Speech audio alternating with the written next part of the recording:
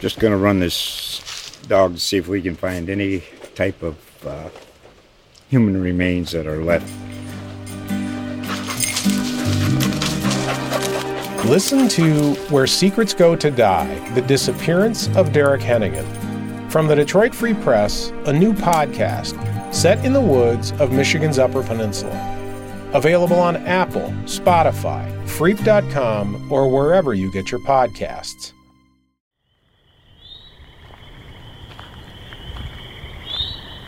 For people who live downstate, think about the forest that surrounds you.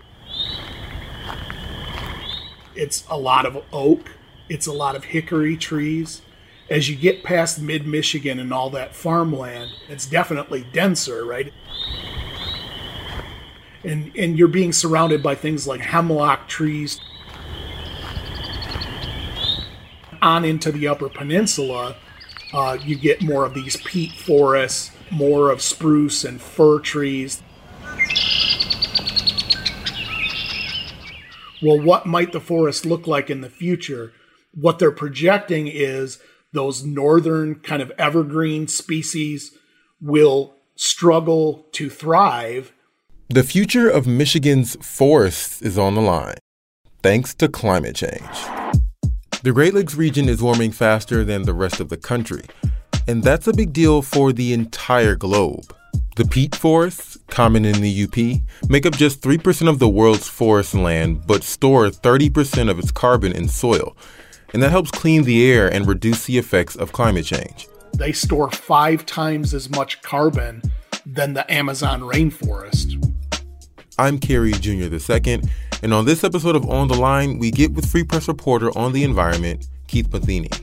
We learn just what warming temperatures mean for Michigan forests and what scientists are doing in hopes they may even slightly stem the tide. There's a lot of save the rainforest movements. You don't hear a lot of save the peat forests of the UP and Canada. Maybe that should be a new mantra. So Keith, tell us about Michigan forests. What makes them unique? Well, Michigan is actually a very exceptional place for forests because, first of all, we have a lot of them, as probably anyone who's traversed the state knows. We have something like 20 million acres of forest, and we're kind of a special zone because it's the convergence point of about 3-4 different forest types. There's even a little bit of like prairie grassland from the plain states that sticks its finger in. So it's really a unique mix. Yeah, it sounds like we have a pretty diverse greenery. But what is the benefit of having so many different species of forests in Michigan? Well, I mean, one of the things it's allowed is a pretty thriving timber economy. We have something like a $20 billion economic impact from the timber industry. And of course, the northern woods of northern lower Michigan and the UP are essential to things like tourism, hunting, fishing. And then, of course, when you have diverse forests, you have diverse habitat for animals, birds, insects. They serve really important roles in watersheds, kind of filtering the water and things like that.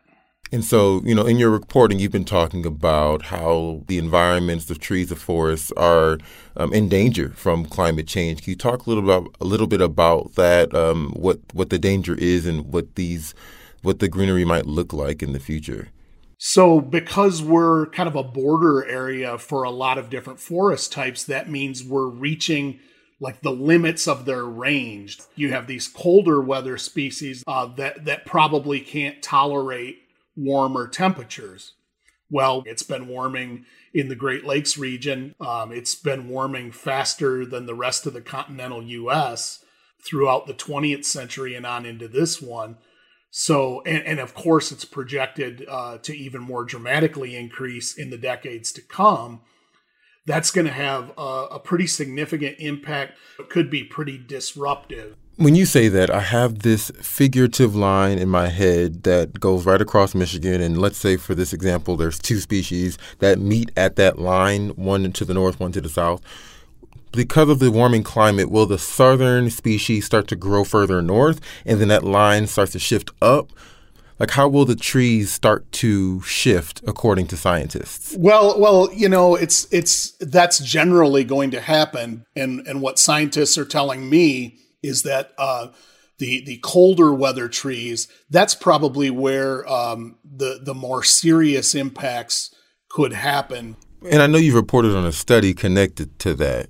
There's a fellow by the name of Peter Reich, who's a forestry ecologist, who is the director of the University of Michigan's Institute for Global Change Biology. He just published a study where they took a really long view. They work at this place in kind of the northernmost part of Minnesota that's part of the boreal forest, this colder weather northern forest. And they planted seedlings, tiny little trees of the boreal species, and then kind of some of the mixed species that are more to the south. So what they did was use things like heating blankets and underground wires where they could mimic how they expect the temperature to rise in a climate change scenario. And they would also do things like put tarps down to capture some of the rainfall to mimic more drier conditions in the summer. And what they found even surprised them, that some of these, fir and spruce species in particular had something like 30-40% die-off rates when you, even on the more modest temperature modifications. They were expecting maybe 5 to 10%. Are the southern trees expected to fill that gap? Well, what it will probably be before it's these southern tree species will be things like invasive bushes and weeds, right? I want to go back and just clarify something in the study you mentioned. So the scientists, it sounds like, they tested and compared species of trees, but they did them in 2 temperature groups, and one temperature group was supposed to replicate what it would be like if we were to completely reduce all of our pollution. And then the other group was if we just kept doing what we've been doing. Correct. Okay. So the one scenario they looked at is if we made a diligent effort to reduce greenhouse gas emissions. The other one is if it was closer to business as usual. After the break, we discuss how soon our forests will change and how it may affect our day-to-day life in Michigan.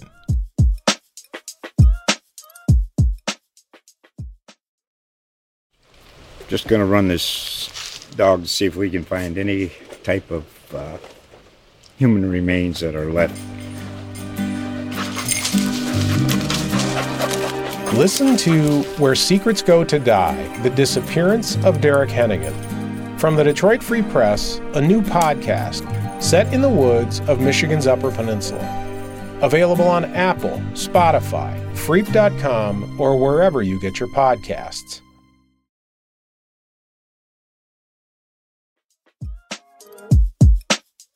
We're back talking with Free Press reporter on the environment Keith Matheny about climate change's impact on Michigan's forests. How long until we'll start to see the impacts of that temperature change and start to see these trees die off? Well, we're seeing some of it now, and one of the ways it's manifesting is you have a lot of stresses already out in the forests, and this sort of exacerbates them. I can give you some examples. They're having a big problem with beech bark disease now. There's a tiny little insect called a scale, and it makes little holes in beech trees through the bark. And that hole enables a certain type of fungus to get into the trees. And then over time, it just sort of hollows the tree out, and then it snaps in a wind. There's emerald ash borer. There's something called hemlock woolly adelgid. That's another tiny insect. Well, okay, all of those things exist without climate change. But what climate change does is makes our winters generally milder. And warmer weather means more bugs because fewer are killed in the cold. Yeah, so another interesting aspect I thought is one of the big problems with forest regeneration up north is deer browse. It's deer eating the little trees. Well, there's a lot of scientific speculation that warmer, milder winters will mean more deer survive, more deer breed, meaning more deer eat little trees. That's an interesting kind of side story here. What else do we have going on? Well, we have diseases among the deer in Michigan.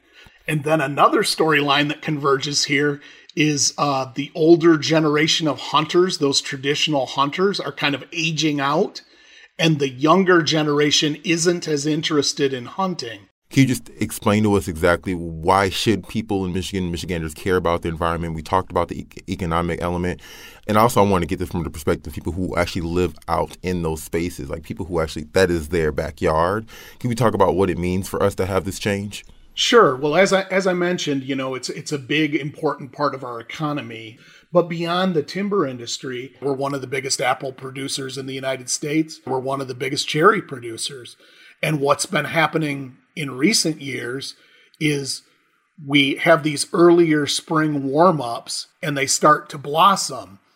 Well, then we'll have a traditional cold snap and it kills those blossoms. And the blossom can only grow once per season. And then beyond that, I would say if we love what we have, if we want to preserve that habitat for birds and animals and what have you, it's important to pay attention to it and figure out what we can do about it. And so can we talk a little bit about the impacts we have on climate change? Can you just expand a little bit about that, what we're doing to exacerbate that problem? Well, I mean, it's pretty much a scientific consensus that it's being driven by greenhouse gas emissions, fossil fuel burning from industry, from automobiles, things like that.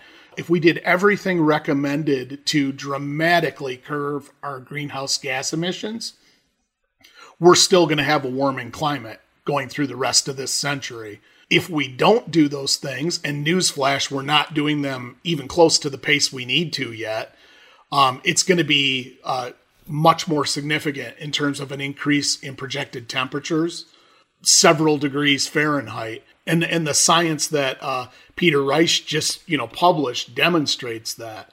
One of the interesting things I learned working on this is there's a kind of forest that's called it's a peat forest. So it's sort of a marshy fen.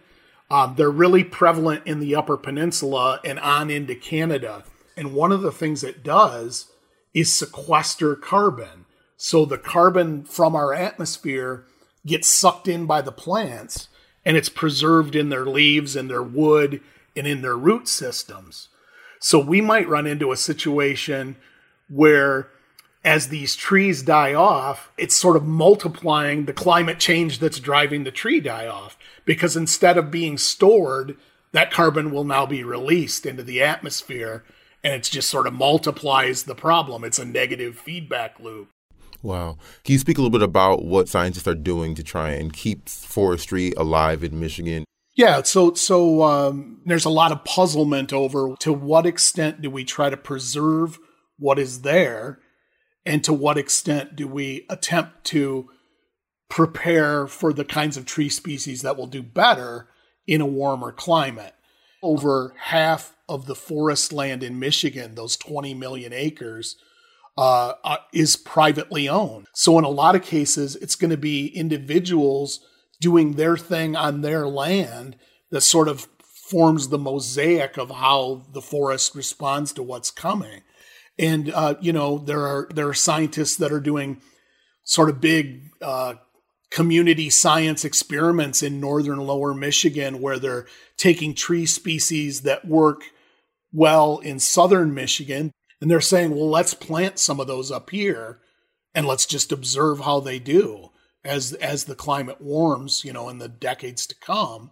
Certainly in some areas, there's going to be a hope to preserve things like spruce and fir trees. But there will be some sort of an effort to kind of fight off those invasive shrubs and things and plant a diverse forest to be prepared for what's coming. Michigan is often seen as this place where, years from now, decades from now, as climate change effects become more present and grow, it's a place where could be like kind of a safe space in the world where people can come because of your research in our forests. Is that still true? Well, I think there's certainly been some projection that as things get really dire in places like the desert Southwest, where temperatures might get almost intolerably hot, that the Great Lakes region, these northern climes will be less so. So it will be a desirable area. But I guess then you think, how long will that last? A generation, a couple of generations? One of the things scientists told me as I worked on this story is, as we think about, where can we preserve the trees that are there now as the climate continues to warm? Where can we introduce, species from the south that will do better as the climate warms? Those are all just kind of Band-Aids, right? Unless you solve the fundamental core problem of why the planet is warming. And so what can people do? In some ways, it's a teaspoon versus the ocean. But I think as an ethos, we sort of have to take responsibility for, how much am I personally contributing to a carbon footprint and as a matter of policy, support policies that are working on this problem. Maybe more directly to the forest, the Michigan DNR does these 10-year forest management plans. In 2023 is when they're going to be looking to update them for different regions throughout Michigan. I think in some ways there maybe needs to be some pushing that this has to be something that is part of their implementation of practices to begin to prepare for this. Well, Keith Matheny, thank you very much for taking the time this morning and talking to us about climate change, about our forests, and what we can do about them. And I learned a lot today. This is actually really fascinating. I enjoy going out into the nature every now and then when I can, and it's good to know. So appreciate you. Thanks very much. Additionally, we'd like to thank Free Press video producer Brian Kaufman, who supplied some of those delightful sounds of the Michigan woods. This episode was produced by me and Darcy Moran. Anjanette Delgado and Marian Struman are our executive producers, and Peter Bhatia is our editor. The music for the show is called Fort Trumbull and was produced by DJ Lost Boy. Thank you for listening, and if you like the show, please like it and subscribe, share it with your friends and family, and come back next week. All right, see you then.